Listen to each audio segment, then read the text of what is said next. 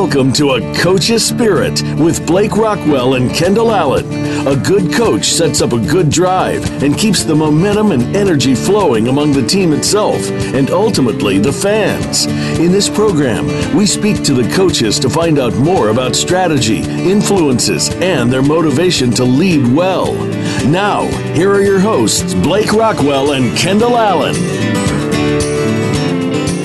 Coming to you from New York City, this is A Coach's Spirit, hosted by Special Spectators. Thank you for joining us. I'm Blake Rockwell. And I'm Kendall Allen.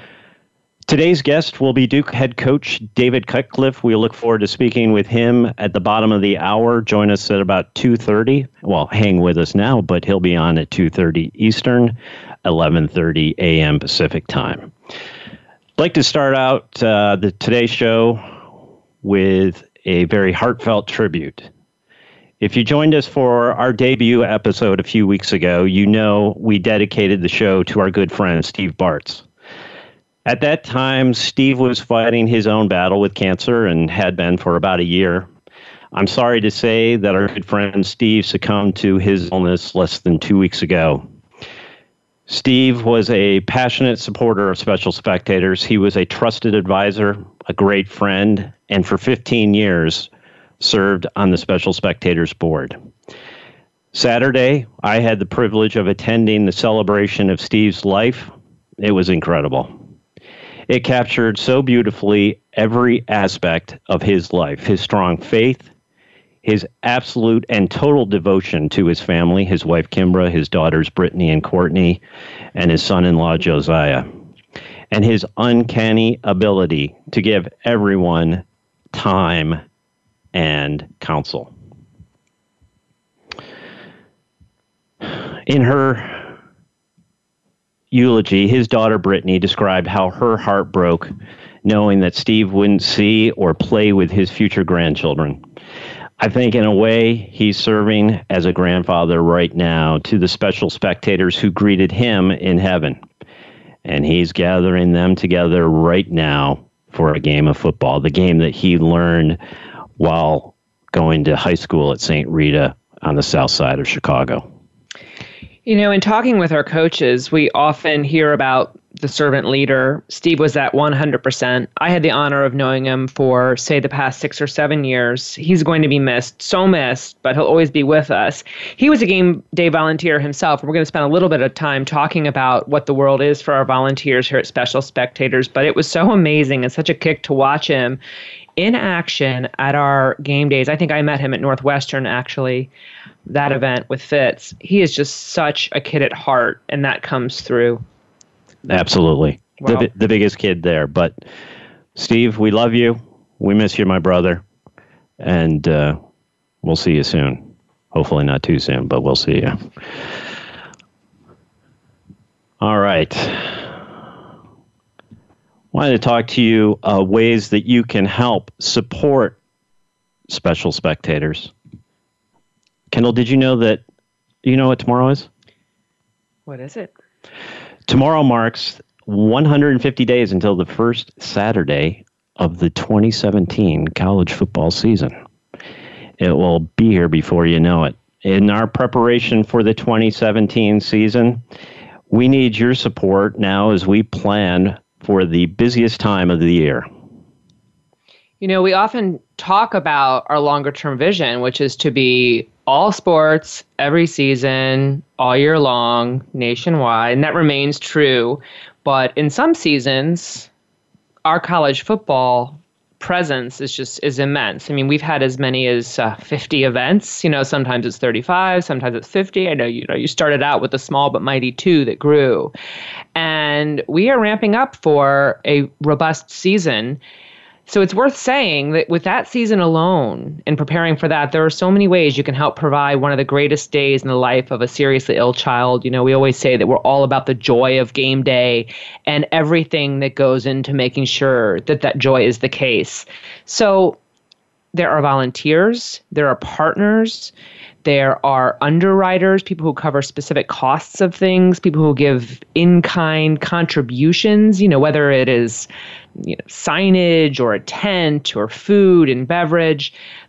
There are sponsorship opportunities, and then, of course, there are volunteer opportunities, immensely so, because we've got about 100 people nationwide focused on that part alone.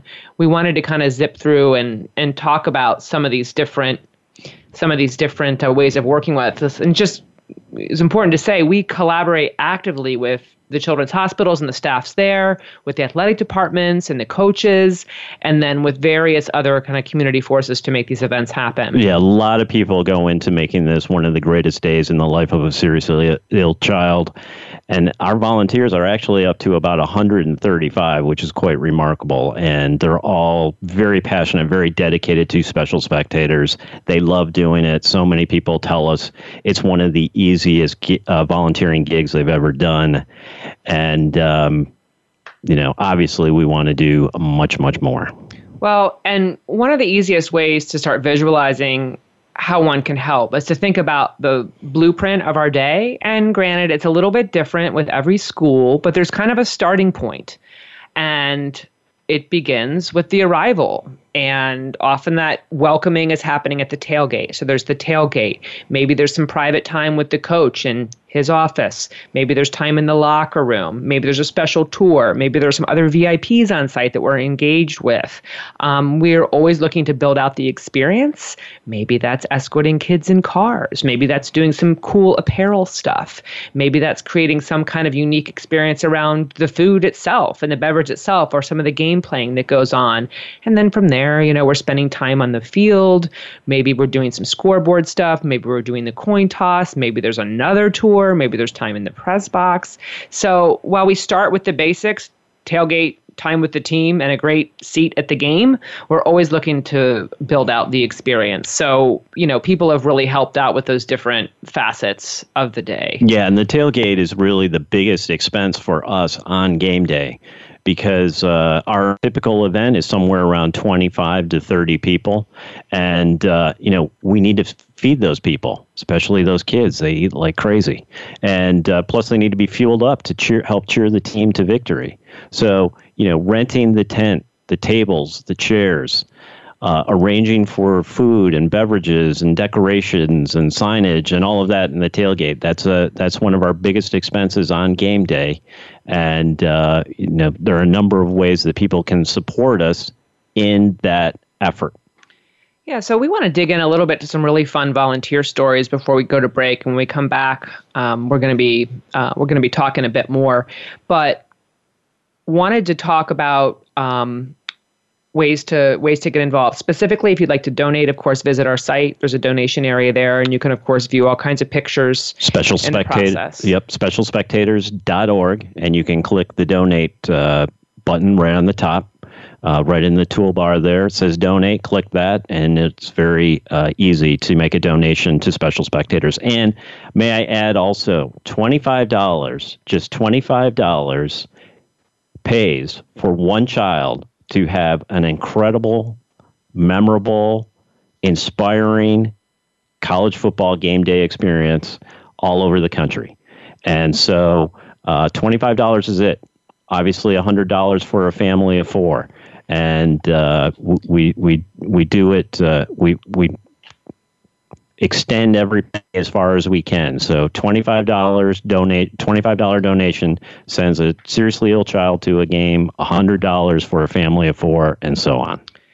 And if you happen to be in the business of auto or apparel or food and beverage and would like to talk to us, and you can visualize how you might add to the experience, please just be in touch and let us know. Why don't we talk a little bit about some of your favorite volunteer, I'll say, stories or personalities? There are a few that come up when you and I talk about this. There are some great stories, yeah. Let's talk about some of those. Well, we've even had two volunteers who didn't know each other until they became volunteers, and they are Rich and Meenakshi. And they started dating as a result of meeting as Special Spectators volunteers. And they went on to get married and are still happily married and still active with Special Spectators. Rich runs one of our biggest events every season at the University of Illinois, which is his alma mater. And that event is about 75 to 100 people total. So it's our biggest game day experience every year. So picture's always panoramic on that one when we get all the kids and the players together. It requires special lenses just to get everybody in. Definitely. But Special Spectators is spreading the love in more than one way. Another great story, actually, one of our guests from last week's show, Laura Robinson, their child David was a cancer patient, still gets checkups every year. But, Laura and her family were initially a family who were on the receiving end of Special Spectators and had such a powerful experience at their game day experience at the University of Virginia that they have now become, she and the family have now become volunteers of Special Spectators and have been for about the last 3 years or so, helping with events at the University of Virginia, Virginia Tech, and Wake Forest. So that's another great example. Also, my buddy Cole Burke, how you doing, Cole? Out in Oklahoma, he was a Special Spectator at our Oklahoma State game day experience several years ago. I don't even want to think how long back that was. But Cole eventually went into remission, became a student at Oklahoma State University, and while a student, had such a powerful, impactful time as a Special Spectators at Oklahoma State that he wanted to give back. And he became a Special Spectator volunteer while a student at Oklahoma State and helped us out all 4 years there.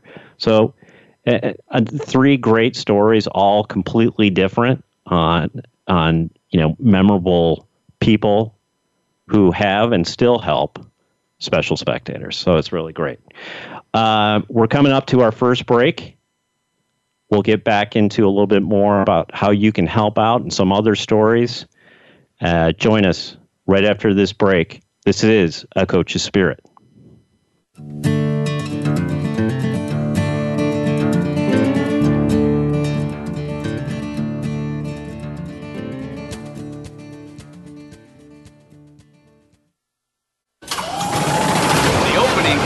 Is a beauty. There's a fly ball deep right field. Back goes O'Neill. He's at the shot. Got it with 2.8 seconds left. to left. I don't care where they put him. This one is out of here. From high school to the pros, we cover everything. Let your voice be heard. Voice America Sports. Now you can take your favorite Voice America radio program with you anywhere. Sign up for our mobile app if you have an iPhone, Android, or BlackBerry. The Voice America Interactive Radio Player, powered by Aircast, gives you the freedom to listen to any of our programs, anywhere, live and on demand. No registration is required. Listen to your favorite Voice America hosts and discover new ones. Download the Voice America mobile app for iPhone, Android, or BlackBerry, powered by Aircast. Visit the Apple iTunes App Store, BlackBerry App World, or Android Market. Have you had a chance to check out Voice America's online magazine and blog, Press Pass? If you love our hosts and shows, check out articles that give an even deeper perspective, plus topics about health and fitness, movie reviews, philosophy, business tips and tactics, spirituality, positive thought, current events, and even more about your favorite host. It's just a click away at vapresspass.com. That's vapresspass.com. VA Press Pass by Voice America. All access, all the time. Your internet flagship station for sports. Voice America Sports.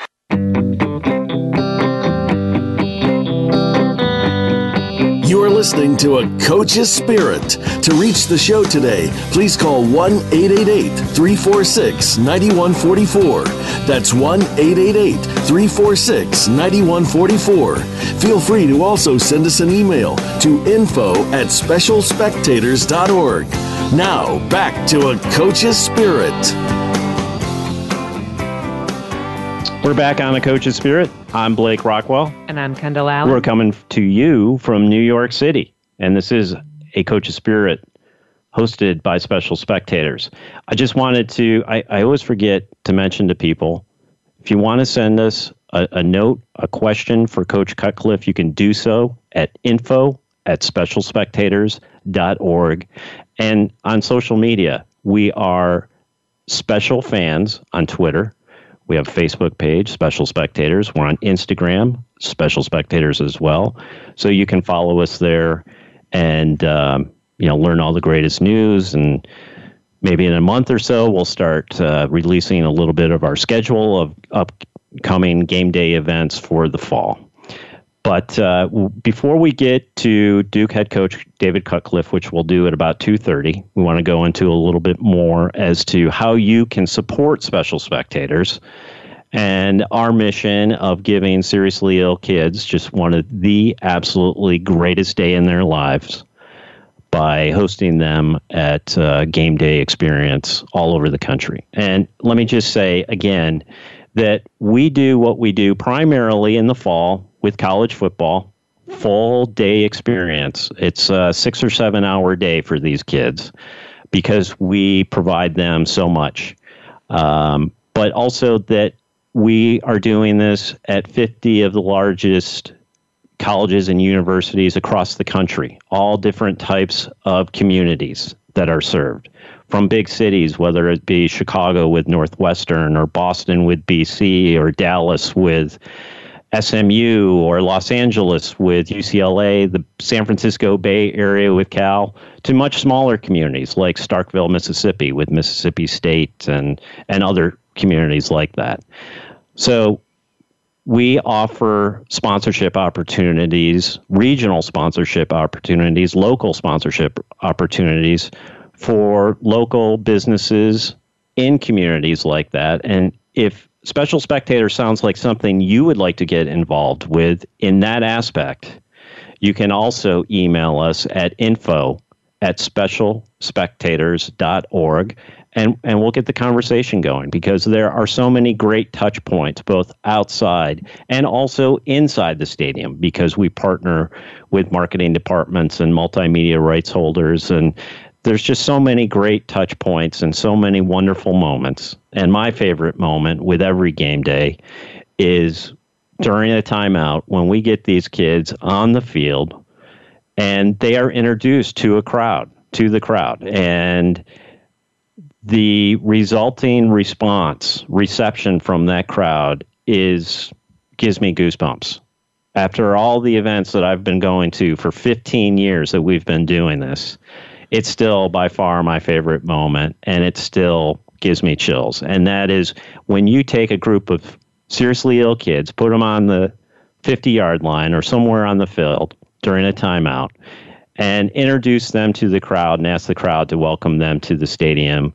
The response is this thunderous standing ovation, and it is so cool.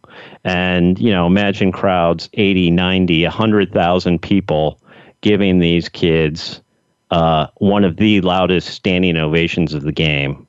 It's an awesome moment. An awesome moment. Anything you wanted to add? Anything that I forgot? Really? Well, I always flash on to the kiddos and the different faces and moments from, over even just the years that I've been involved. I always have a special little buddy for the day who I kind of connect with and run around. And it's just so much fun to see the joy, to see them giggling, and sometimes even to see them trying to play it a little bit cool, and they're so tiny and they're next to these giants or on the shoulders of these giants. And it's really just magnificent. So, it's a great joy to be involved with that joy. And everyone who works with us, and this is an objective of ours, truly, everyone who works with us or collaborates with us or gets involved is just blown away by the experience. And it is great for everyone. The exchange is absolutely mutual, and that's what's really, really powerful. I think we wanted to share a little bit more. Yeah, one thought that came to my mind that when we do the stadium announcement, like I said, the moment that I love the most, and escorting kids back to their seats after that moment and seeing the reaction from the fans is really quite something. I don't care age, whether male, female, big burly guy, some child, being able to see their reaction in the first few rows in the stands as we walk by them, taking the kids back to their seats, where you see people wiping tears from their eyes. They're yelling words of encouragement out to the kids. They're reaching over the wall to give the kids a high five. I mean, you know you've really made an impact, and it all adds to the day. So anyone who's listening who has witnessed that moment and who has really helped give these kids, acknowledge these kids the way that they deserve, I appreciate it immensely, and they send their thanks as well, and that gives you a little sense of what we're talking about. I wanted to get into some of the conversations that we've had with past coaches and some things that have come up socially, viral stuff that's come up this week. It's kind of interesting how some of these viral videos or little posts have really taken off, and a lot of those messages echo what our coaches have been telling us as well. It's really kind of fascinating as we do this. One example of it is UConn women's head basketball coach Gino Auriemma. His video, it has really taken off right now. A lot of people think it's from this current women's tournament. It's actually from last year's tournament. But he talks about body language and enthusiasm and players either not being engaged or being engaged in the game from the sidelines, and how important that is. And that's something that we talked about with Coach Pat Fitzgerald from Northwestern. It's interesting because he told us during the interview that, how mindset, preparation, having enthusiasm, having gratitude are so important, and that he stands along with some of his strength and conditioning coaches at the entrance to the football building. And as the players are filing into the building, if they aren't enthusiastic, if they have really poor body language, he sends them right out of the building and says, "Come back when you're ready." And he'll check them out again. And if they still don't have it, they got to go back out again until that keeps repeating until they have the proper body language and enthusiasm. And that's something that Coach Auriemma was talking about, how, this is not a right. This is a privilege.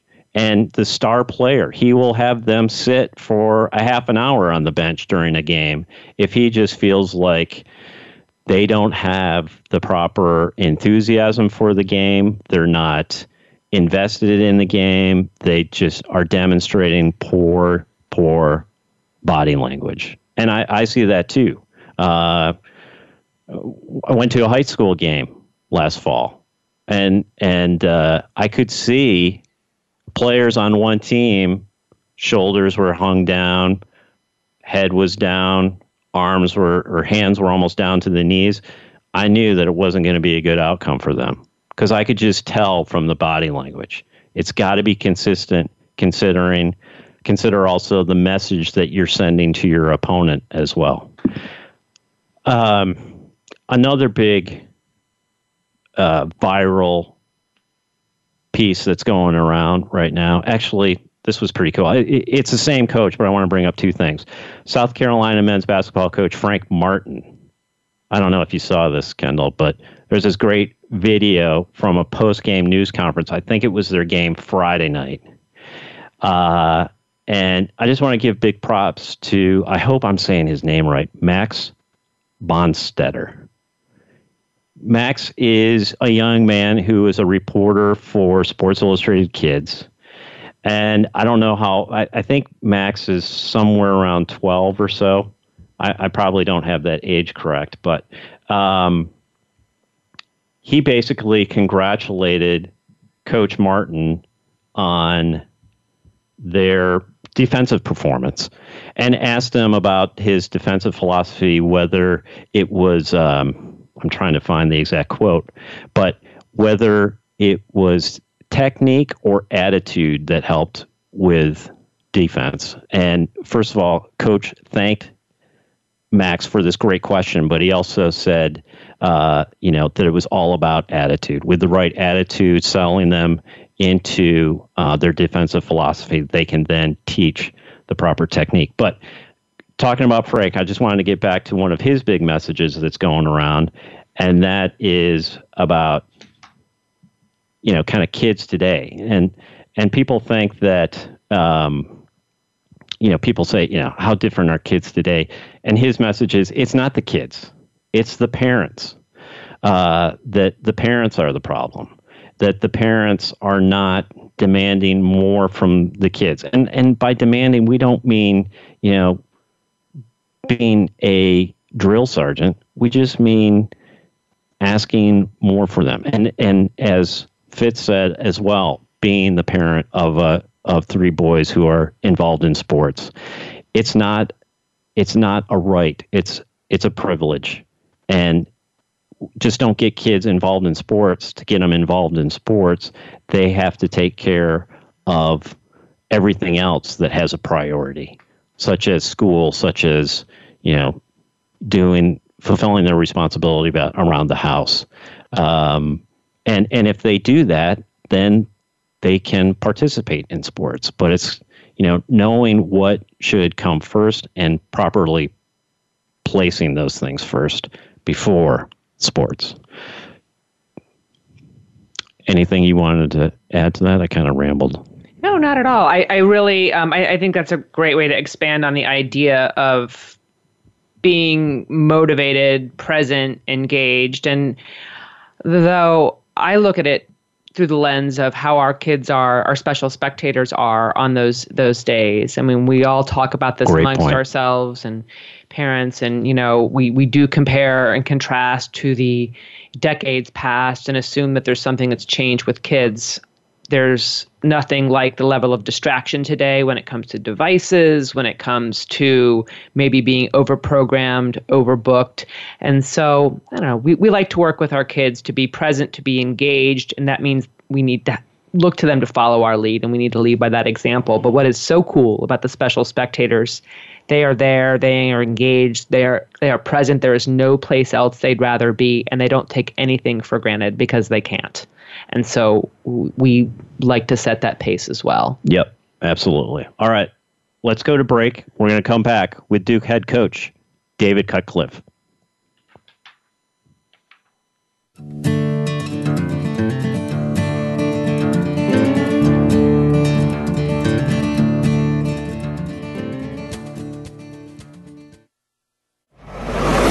Your internet flagship station for sports, Voice America Sports. Follow the Voice America Talk Radio Network on Twitter. We're at Voice America TRN. You'll get the latest fix on what's happening with our shows, this week's featured guests, and general happenings that you should know about at the Voice America Talk Radio Network. Now you don't have to miss anything when you're away from your home or office. Just go to twitter.com/Voice America TRN or follow along with us at Voice America TRN, the Voice America Talk Radio Network. We're on the cutting edge of social media. Can you keep up? Have you friended us on Facebook yet? Why not? Just go to facebook.com/Voice America or search for the keywords Voice America. Once you are part of our Facebook network, you'll receive daily messages about what's happening with our shows, this week's featured guests, and new happenings of the Voice America Talk Radio Network. And you can add your voice to the always active discussions on our wall. Just go to facebook.com/Voice America or search for Voice America. The opening kickoff is a beauty. It's a fly ball deep right field. Back goes O'Neal. He's Tough shot, got it with 2.8 seconds left. to left. I don't care where they put him. This one is out of here. From high school to the pros, we cover everything. Let your voice be heard. Voice America Sports.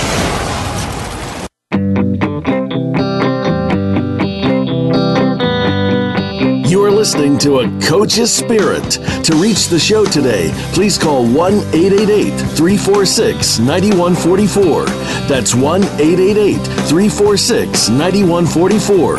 Feel free to also send us an email to info@specialspectators.org. Now, back to A Coach's Spirit. Welcome back to A Coach's Spirit. I'm Blake Rockwell. And I'm Kendall Allen. Today's guest on A Coach's Spirit got his start in coaching over 40 years ago at Banks High School in Birmingham, Alabama. He's been roaming the college sidelines for over 35 years and is currently getting ready for his 10th season as the head coach of the Duke Blue Devils. We are so excited to welcome David Cutcliffe to A Coach's Spirit. How you doing, Coach? I'm good. I love the name.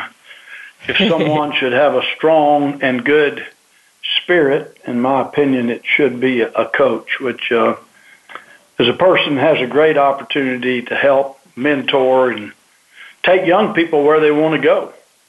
That's exactly right, Coach, and that's why we came with that title, because we feel that is so absolutely important, especially in today's world. But we wanted to ask, how did you come to the decision, and why did you decide to become a football coach? Well, that one's pretty easy. I decided at 15 years old that is what I would do for my lifetime. I lost my father. Our circumstances were pretty tough, so the opportunity for me all had to lie in athletics.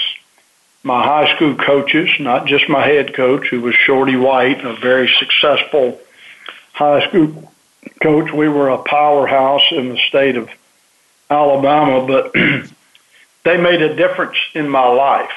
And I'm still close with all of those men that are still living, fortunately. And I knew I needed to give back.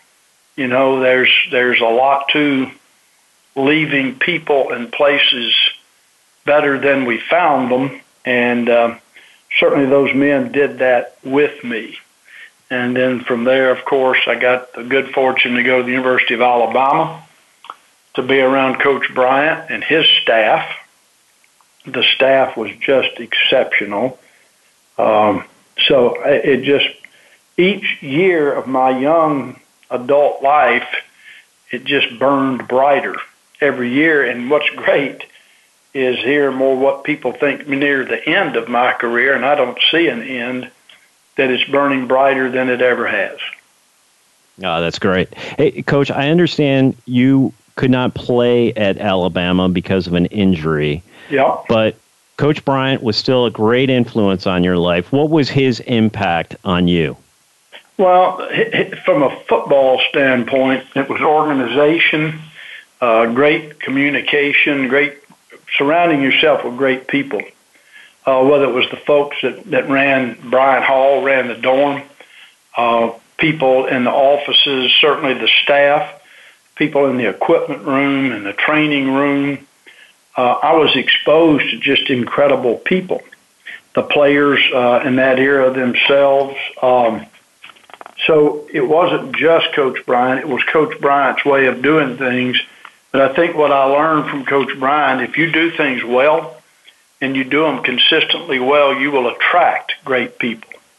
And the only way you're going to be great at the collegiate game is having great people around you that football means a great deal to. And I'm not talking about winning and losing or the ball or even the field. Football in all of its big definition, it's got to be important to them.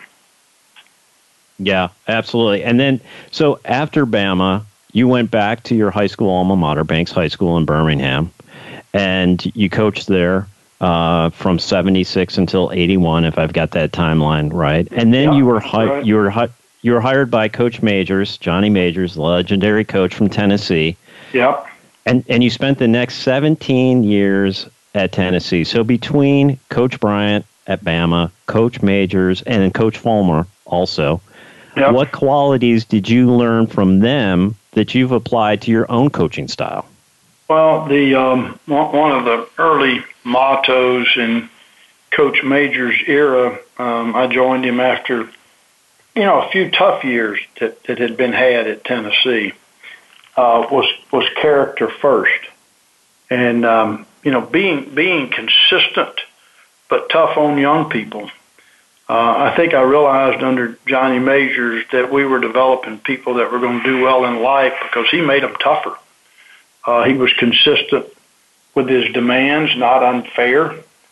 but he was also another one that took organization to another level for me. Then having the chance to work with another Hall of Fame coach, Philip Fulmer. Philip was he's a driver. I mean, his perseverance, nothing swayed Philip. And so you learned that nothing was ever kind of as bad as it seemed, nothing ever as good as it seemed. Philip's work ethic was just second to none. Just day after day, he could grind it out like any good offensive lineman does, and that was Philip's personality, and extremely smart.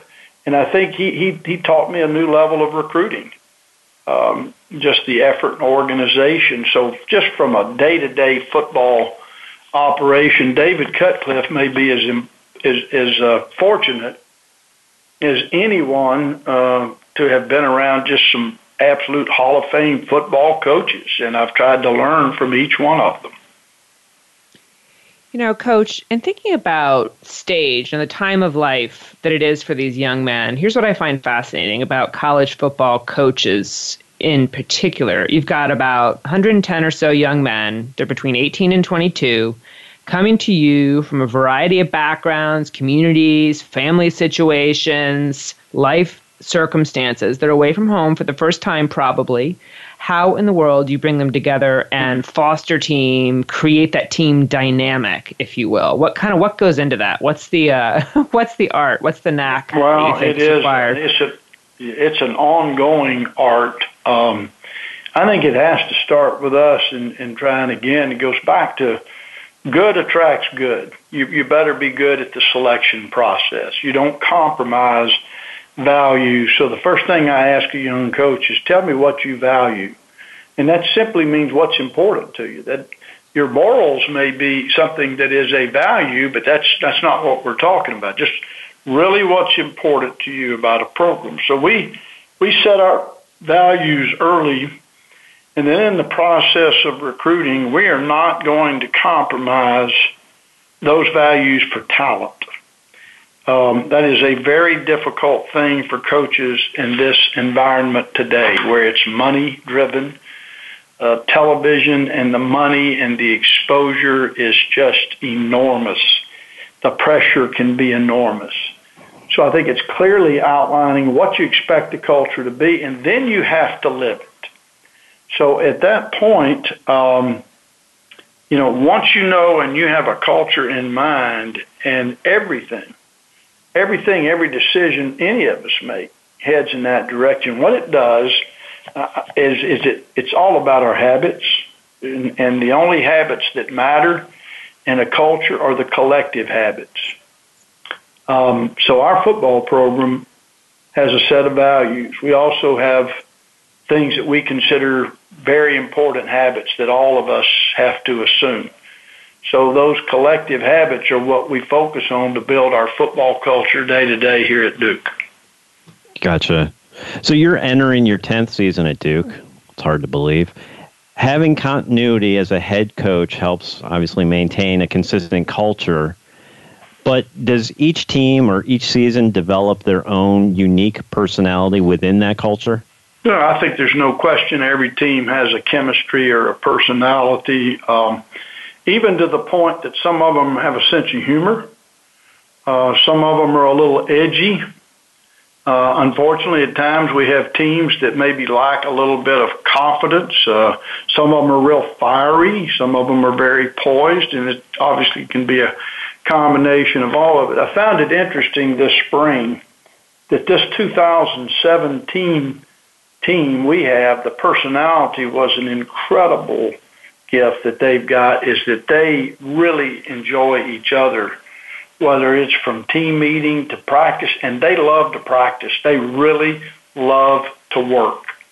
I loved at this point, I love the personality of this team. There's a nice blend of humor.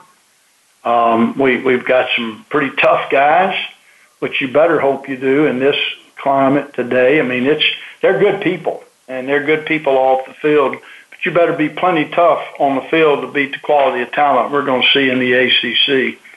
And I think this team's got a little air of toughness about it that I've liked a lot.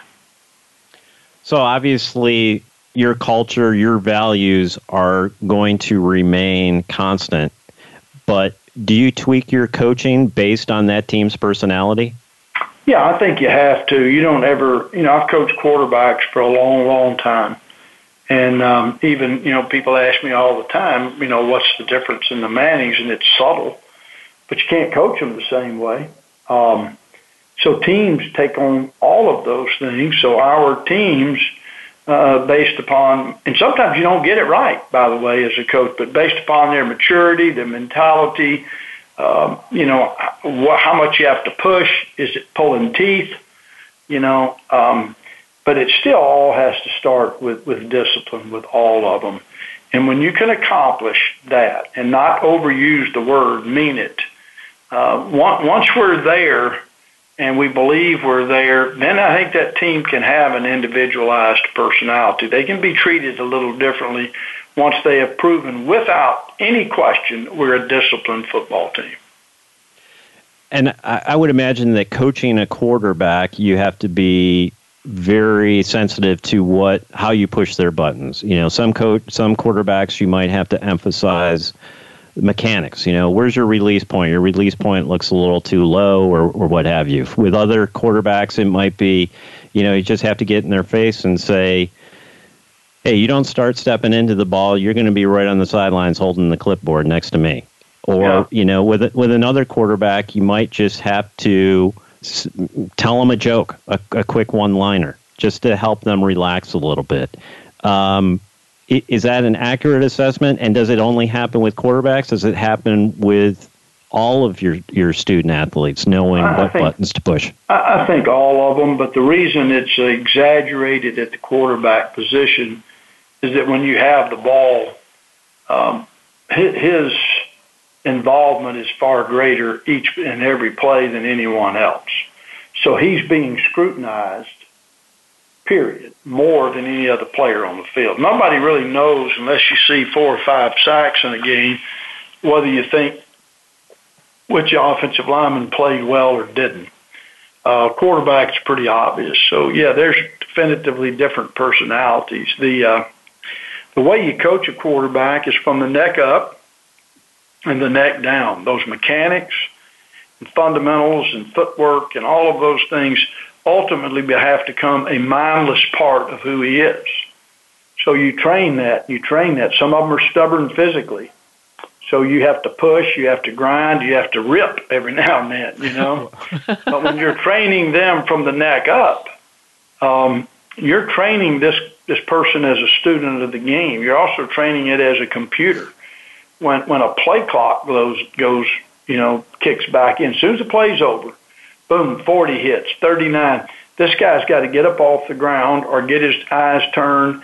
While he's looking for some activity from the sideline, either signal or substitution, his mind is already saying, left hash, it's 3rd and 4. He knows what the score is all the time. We're midfield. He's not really thinking about this, but he's processing it. That's what a computer does. It's a processor. Then he gets a signal. Then he's starting to look, make sure that his formation is correct if he's a no-huddle guy or he's got everybody in the huddle listening. And then your mind turns to the defense, and then you start seeing the front, the coverage. You're communicating verbally and physically. It's an amazing thing to train a quarterback. So what I'm getting to is this. You have different levels of physical and mental abilities. If you can't alter your ability to make it functional. Somebody told me one time they were going to coach every quarterback. This is an NFL guy. The same, he wasn't changing his system, and I thought, boy, you're going to fail, which he did. People program differently and focus differently, and I think it's one of the things we've done really well is that we've been able to take different types of people and be very successful. Our guys in our system are functional, but we're going to let them be functional in their way. If it's not functional, it's not good. I don't want to be impressed by a PowerPoint. I want a teacher as a coach is what I'm looking for. Such insights. Thank you. Thank you. Hey, Coach, we're going to take a quick break, a really quick one, but when we get back, we'd like to talk to you more about recruiting young men to Duke specifically and how you cultivate leaders on your team, community, and more. Stay right here on A Coach's Spirit. We'll be right back.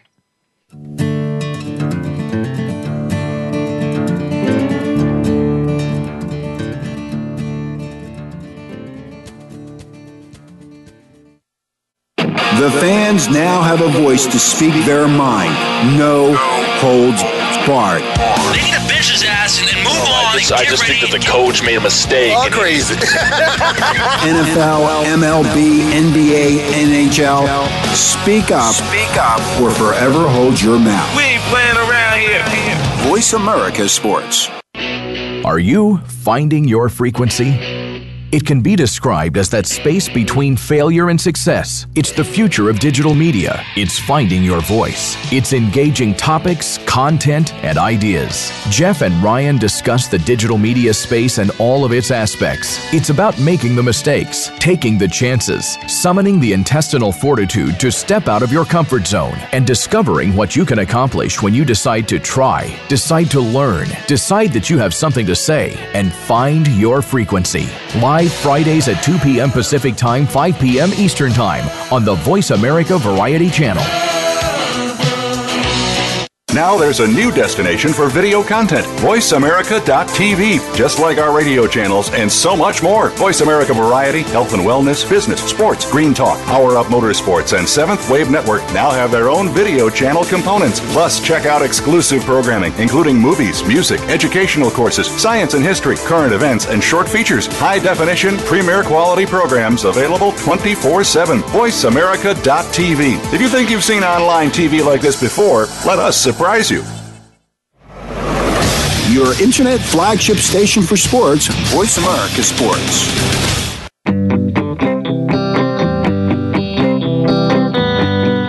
You are listening to A Coach's Spirit. To reach the show today, please call 1-888-346-9144. That's 1-888-346-9144. Feel free to also send us an email to info@specialspectators.org. Now, back to A Coach's Spirit. We're back on A Coach's Spirit, talking with Duke head coach David Cutcliffe. So we promised we were going to talk a bit more about recruiting, Coach. Tell us specifically how you go about it. You talked about talent and not compromising principles, good makes good, and all that. Let's get into that a little bit. What's your process? Well, you know, the first, I tell prospects this and their parents, the first place we usually meet a prospect is on film. So how do you meet a person on film? Well, the consistency. I'm not a big highlight guy. I'm a game guy. And so I'm going to watch you in a game, and so effort and focus and consistency of effort. And I tell young people all the time, you're introducing yourself. What you put on that tape is you. And so we learn a little bit there, and we certainly also evaluate talent, et cetera. You got to do that. The next thing is kind of paper for us. And I don't go straight to the grades. You might think that being that I'm at Duke. But I'm going to look at discipline reports. I'm also going to look at attendance. And I tell young people this all the time. I've never met anyone that became great at anything that didn't show up regularly and on time. So if I have a tardy sheet or an absence sheet that's too big, that doesn't have some tragic explanation, then we drop the youngster. After that's approved, then we obviously get into the meeting them and having conversations. And I am a person that I think in conversation, I like decisive people. I think if you get people that are a little too namby-pamby, wishy-washy, they really, in their thoughts and their passions, then I don't think they're ever committed enough to be something great. So it's kind of how we start. We have a detailed selection process that we've developed over the years. I've had a lot of guys that have been with me since the 90s, and we try to adhere to that. It's really important. And then we mention those values that we have, and they can't violate any of that, or we're not going to bring them in to be a part of our program. Coach, you've been recruiting, I hate to emphasize this, but you've been recruiting over 4 decades, the 80s, the 90s, 2000s, and now in the 2010s. Yep. What are some of the more challenging trends you see, or how have those changed over the course of those years in today's youth, whether it be, at your camps, on the recruiting trail, or with your younger players? I think each generation has become more distracted. We have too many things that can consistently distract us. And we see it not only in our youth, but we see it in our political arena, social media, the constancy of electronics, communication electronically. What we have, and we have now reached generations that have never had to answer the phone wondering who it is. Caller ID. They can either choose to listen to you or not. We have every one of this generation has a delete button that they've had at their access forever. Just in a flash, they can delete you or turn you off. So I think what it's done, it's put a premium on quality communication. We've taken the same amount of reps that used to take a 2.5-hour practice, and we can execute it in an hour or 50 minutes, and they love it that way. I think after that 150, you're starting to be turned off a caller ID. You're being deleted. The channel's being changed quickly, whatever it may be. And I don't think that the people, even in the business industry, if you can't change, that's what your workforce is doing. Multitasking means you're not giving anything your total focus. We have to be good at it, but it can't be the sole driver in what you do. And so this is coming fresh off a meeting with our staff that I just had this very conversation with about what we have to do well. Coach, I love that answer. That was a great answer. I want to ask you a few questions. We just have a couple more minutes. I want to ask you a few questions with quick answers. Do you prefer student athletes, multi-sport athletes as you recruit them? Yes, without doubt. I love competitors, people that love to play. That tells me a lot about who they are. And leadership. Are leaders born? Are they developed? Do they have to be coaxed out? How are your leaders nurtured at Duke? Yeah, I think you are birthed into some of that. But let me tell you what you have to do to develop leadership. What great leaders do are develop more leaders around them. That's your first role. The U.S. Army tells us and shows us, if you'll read, there's great books on leadership, because if you have a dominant leader, that all you're doing is a demand. You see even civilizations fall out of dictatorships, because when that leader goes down, there's no one left to lead. So what we really focus on, we have 9 individual groups, accountability teams. They're kind of like military. And we have leaders within that structure. It crosses over sides of the ball, grade, certainly race. I mean, it's a really cross section of our team. They do their own thing. They do their own training. They do their own community service. I'm not going to spoon feed that to them. I don't want this for media purposes. They report back to a person on our staff, and they have to accomplish a certain amount of things. So ultimately, those guys, most of them are older guys. Some of them are sophomores that are the leaders of those units. But it's fun to watch them do a better job than I would have done in developing other leaders. So as kind of a way to wrap up, how about when your kids leave, when they're a young man walking off campus, off the field, what are your hopes for them, assuming they've played well? One thing, be a standalone man. Our guys have all graduated. They're going to be, I don't really care about the degree part. We're going to get that. What I want them to be is educated people with a backbone. And I don't worry about them, and I mean that sincerely, not arrogantly. They're going to do well. They're going to make a community better. They're going to make a family better. I feel very good about where they're headed and what they're going to do in life. Coach, wish we could talk to you longer. We got to get going. Thank you so much for your time and the great conversation. Look forward to seeing you again, talking to you again. Thank you for joining A Coach's Spirit. And folks, tune in next Tuesday, 2 o'clock Eastern, 11 a.m. Pacific time for A Coach's Spirit right here on Voice America Sports. Thanks, Coach.